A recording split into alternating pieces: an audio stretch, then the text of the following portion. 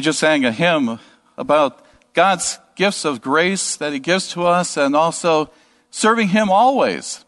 And so I want to share a message with you today and ask you a question. What are your gifts for ministry? Once upon a time, there was a wonderful church that suddenly found itself in trouble. You see, after an exciting season of growth, things just didn't seem to be working out well as they had done before. And for one thing, many people were coming in who were new, and they came from very different backgrounds, culturally and religiously. And they didn't understand how things had always been done in a particular church they were coming to. And it brought a whole new set of needs and ideas that came with them. Well, as a result, some of the members, they began to resent those newcomers. And they felt like their church was changing and they couldn't control it. And with the newer folks, especially those from different cultural backgrounds, well, they felt like they were being left out and that their needs and their ideas, that they were being overlooked. And at times, the leaders were so preoccupied with all that church growth that was going on that they lost track of what was really important. Some folks felt that the teaching ministry of the church wasn't as strong as it used to be. And others felt that there should be more emphasis on prayer. Prayer as we even talked about it here today. There were stories of people falling through the cracks and they were being overlooked. And the leaders, they were feeling just overwhelmed and just felt that they couldn't keep up with it all. They didn't know what to do next. And it was a very unsettling time. And the future of that congregation seemed to be in peril. Now, you may be guessing that that church I'm talking about may be one that you grew up in, or perhaps one you came from, or maybe it's a church of someone you know. Those are good guesses. But the church I'm talking about is the New Testament church, that early church that was there in those opening chapters in the book of Acts. And that early church, it was experiencing growth in every direction, deeper, closer, and even wider. And there's a balanced type of ministry going on of discipleship, of outreach, worship, and community. And in Acts chapter 4, it says, all the believers were one in heart and mind. No one claimed that any of their possessions was their own, but they shared everything they had. But then we come to chapter 6 of Acts, and things begin to unravel here. We see unmet needs, overworked type of leaders, unsettling changes, and even splits within the congregation. And what we'll discover is that the problems that threatened that early church, well, it's threatened every church ever since, too, in history. And that handling of those problems really determines whether a church is going to thrive, for example, or it's going to collapse. So let's look at that book of Acts here. In those days when the number of disciples are increasing, there were the Grecian Jews among them. And they complained that the Hebraic or Hebrew Jews were ignoring their widows of the Grecians. And they were being overlooked, they said, in the daily distribution of even food. So the 12 gathered the disciples together and they said, it would not be right for us to neglect the ministry of the Word of God in order to wait on tables. Brothers, choose 7 men from among you who are known to be full of the Spirit and wisdom. And we will turn this responsibility over to them. We'll give them our attention to prayer and the ministry of the Word. And so that proposal, it pleased the whole group. They chose Stephen, a man full of faith and the Holy Spirit. Also Philip, Prochorus, Nicanor, Timon, Parmenas, and Nicholas from Antioch, a convert to Judaism. They presented these men to the apostles, who prayed and laid their hands on them. And so the word of God spread, and the number of disciples in Jerusalem increased rapidly, and a large number of priests became obedient to the faith. Right from the beginning, we find that this is a church that is going to be having some trouble in paradise. Some of the church members are complaining about what's going on, and I know it's hard to imagine church members complaining, but it was happening even in the early church. Yeah. There were several reasons for their complaints. The first and most obvious one was that those people's needs were being overlooked. The widows in particular, not receiving the help they needed. And we know that since widows weren't generally able to provide for themselves and that there was not a man to help them out, it was the responsibility of the church, the faith community, to care for these widows. But with all this growth that's going on in the church, well, the needs of the widows that the apostles were to take care of, the apostles just couldn't keep up with them all. And what made the problem even more difficult was that the growing split of the congregation between those Hebrew Jews and the Grecian Jews, well, it was those Hebrew Jews, they were deep into that Jewish culture and tradition. And the Grecian Jews, they were a little more attuned to what was going on in the culture and their practice and outlook. And there was prejudice. There was resentment even among both groups toward each other. That situation had become so difficult that the leaders, they really didn't know what to do. And they just were trying to meet everyone's needs, but they couldn't keep up. In fact, they were even neglecting their primary responsibility to be spiritual leaders. And the teaching and the worship life of the church, it began to suffer. This was no small problem in that church. If the leaders and the congregation didn't figure out what was going to happen, well, then there was the potential that would split the congregation, or at least it was going to derail their mission that they would be on, which was their purpose as followers of Christ. Every growing church has encountered the same problems as those. In fact, we often refer to those as growing pains in a church. And when a church grows, it changes. The workload increases. There's tension between the newcomers and the long-timers.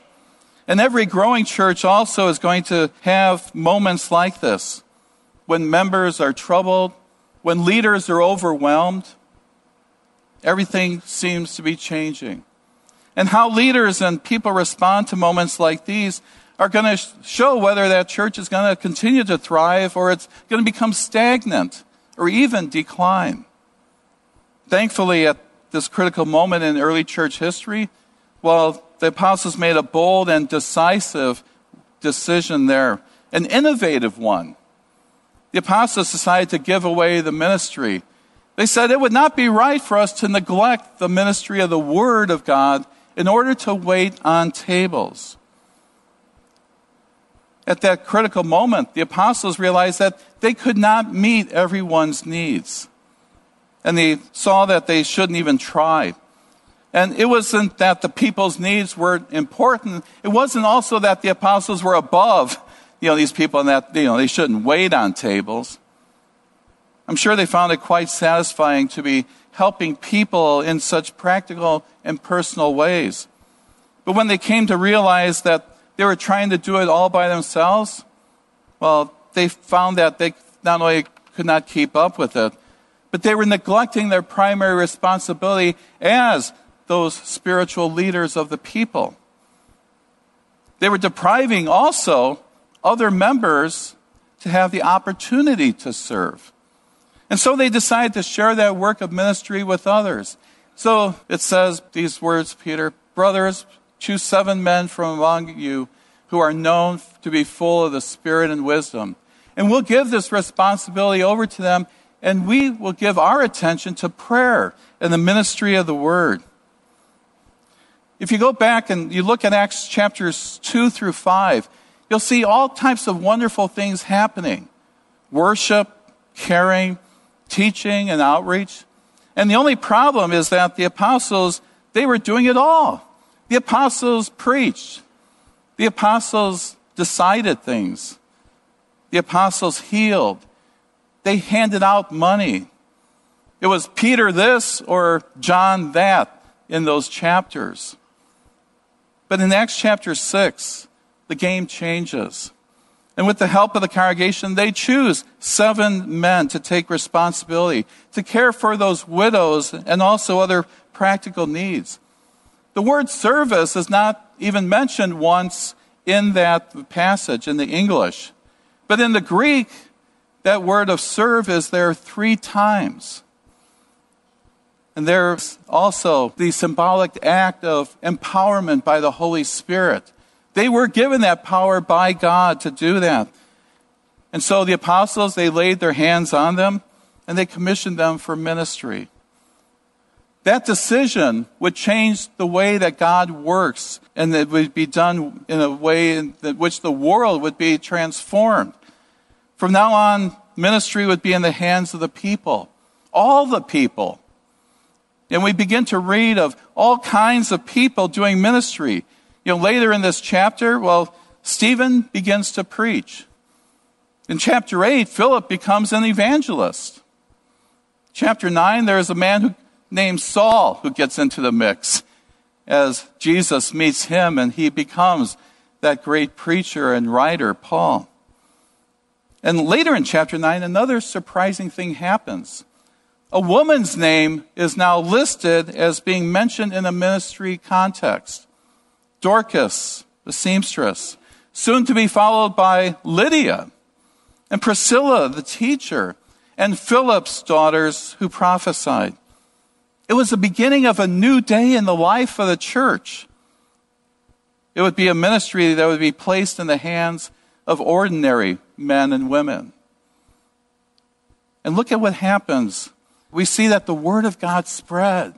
The number of disciples in Jerusalem now increased rapidly, and a large number of priests even, those Jewish priests, became obedient to the faith. It's a vibrant, growing church once again. Why? Because people are getting involved in ministry.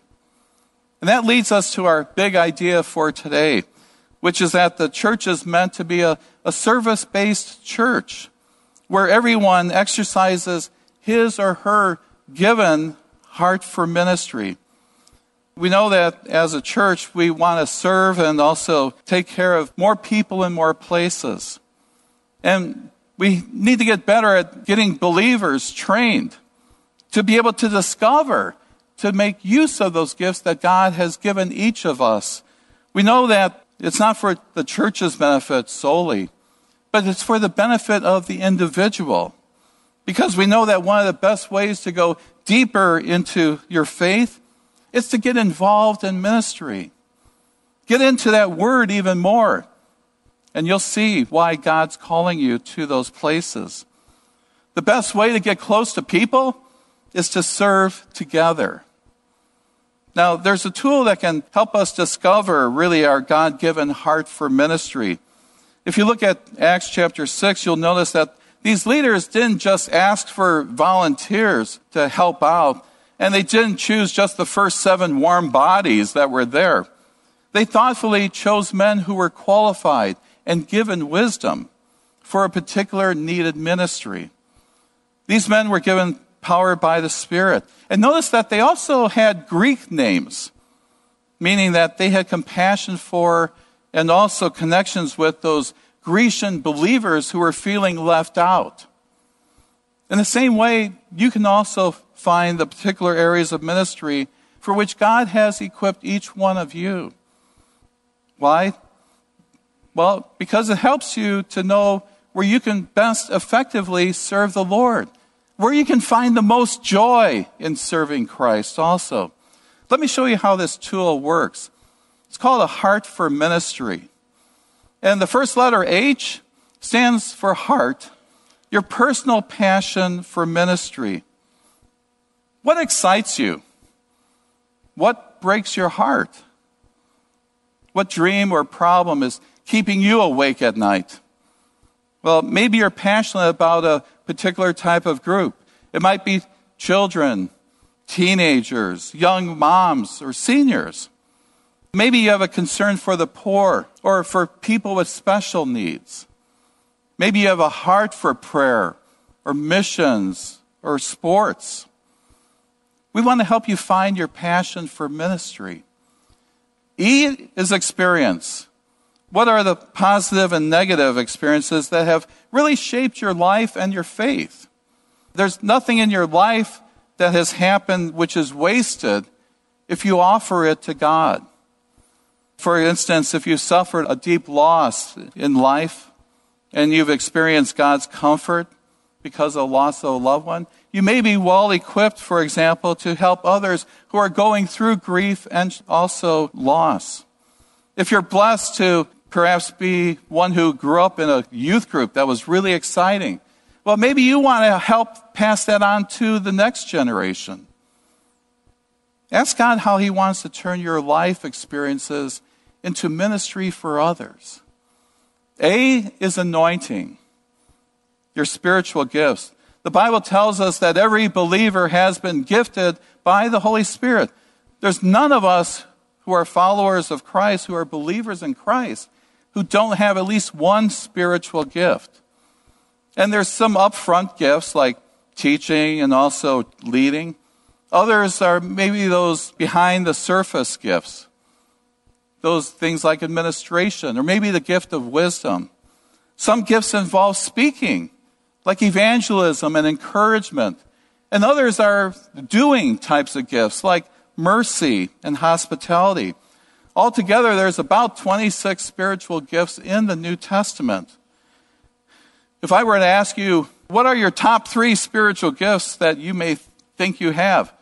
Would you be able to tell me? R stands for relationships. How are you wired relationally? Do you like to work alone or to work in teams? Are you more of a leader or a follower? If you're good with strangers, for example, and you're easy to connect with people, well, you might be a great greeter in our hospitality committee that we have. If, on the other hand, you like deeper relationships with a few people, well, you may be a great small group leader. And maybe a mentoring type of thing could be best for you of a particular person. Knowing your relational style, that can help you find your right kind of ministry. And T is talent. What are your natural skills? The education that you've been learning in different areas. How about your own professional expertise? Maybe it's even a hobby that you like to have. God didn't give us those talents and interests just for ourselves to make a living and to serve our own good. He wants us to use those for His kingdom. Ministry isn't just about Bible teaching and things like evangelism. If you've got technical IT skills or with media, there's a number of places that you can help out. Even if you just know how to use a PC mouse and a keyboard, you could work the screens here and help with worship, just like Matt's doing this morning and others. It only takes an hour and you can be totally trained on it. Not a 4-year program. Yeah.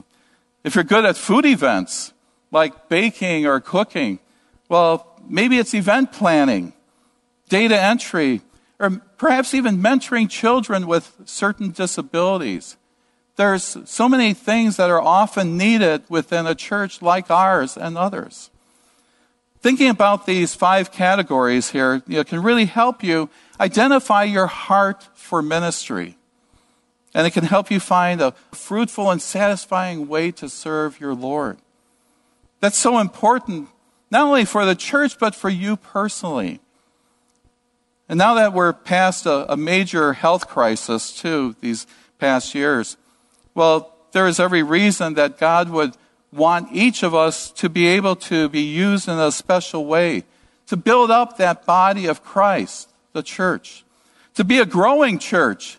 We're not a small church or a startup church, but we can still even grow more as God gives us these opportunities to be able to serve. Areas of ministry that the Lord is calling each of us, just as He even called His prophets and His disciples and His apostles and others. So let's not lose any time in exploring how God can use each of us to be able to be uniquely there for ministry. And then let's use those gifts for His kingdom and for His glory. In Jesus' name, amen. Let's pray. Heavenly Father, we thank You for blessing us this day. And as you've called us through the power of the death of Christ and his resurrection, he who lives in us, may he live through us, Lord. And as Jesus had compassion and mercy on all and was out there in the streets and everywhere reaching out to people, give us that same heart, Lord, that we may go forth to let them know why we do what we do. It's because of who we are, Lord. And we are those redeemed children because of that blood of Christ. In his name we pray. Amen. 3-star General Michael J. Flynn, head of the Pentagon Intelligence Agency, knew all the government's dirty secrets. He was one of the most respected generals in the military. Flynn knew what the intel world had been up to. He understood its funding. He ordered the first audit of the use of contractors. This set off alarm bells. The explosive new documentary, Flynn, Deliver the Truth, Whatever the Cost, uncovers the facts behind this scandal. Flynn told the truth. He was the most dangerous person for Donald Trump to hire. I find out the worst enemy that I'm going to face in my life is right here in America. They took my assessment and they wanted me to change it. And I was like, I'm not changing it. They had to get rid of Flynn. With in-depth interviews, archival footage, and never-before-seen personal records of the man behind the headlines. I just felt like I was drowning. Flynn, Deliver the Truth, Whatever the Cost. Available now. Watch it today. Go to salemnow.com. salemnow.com.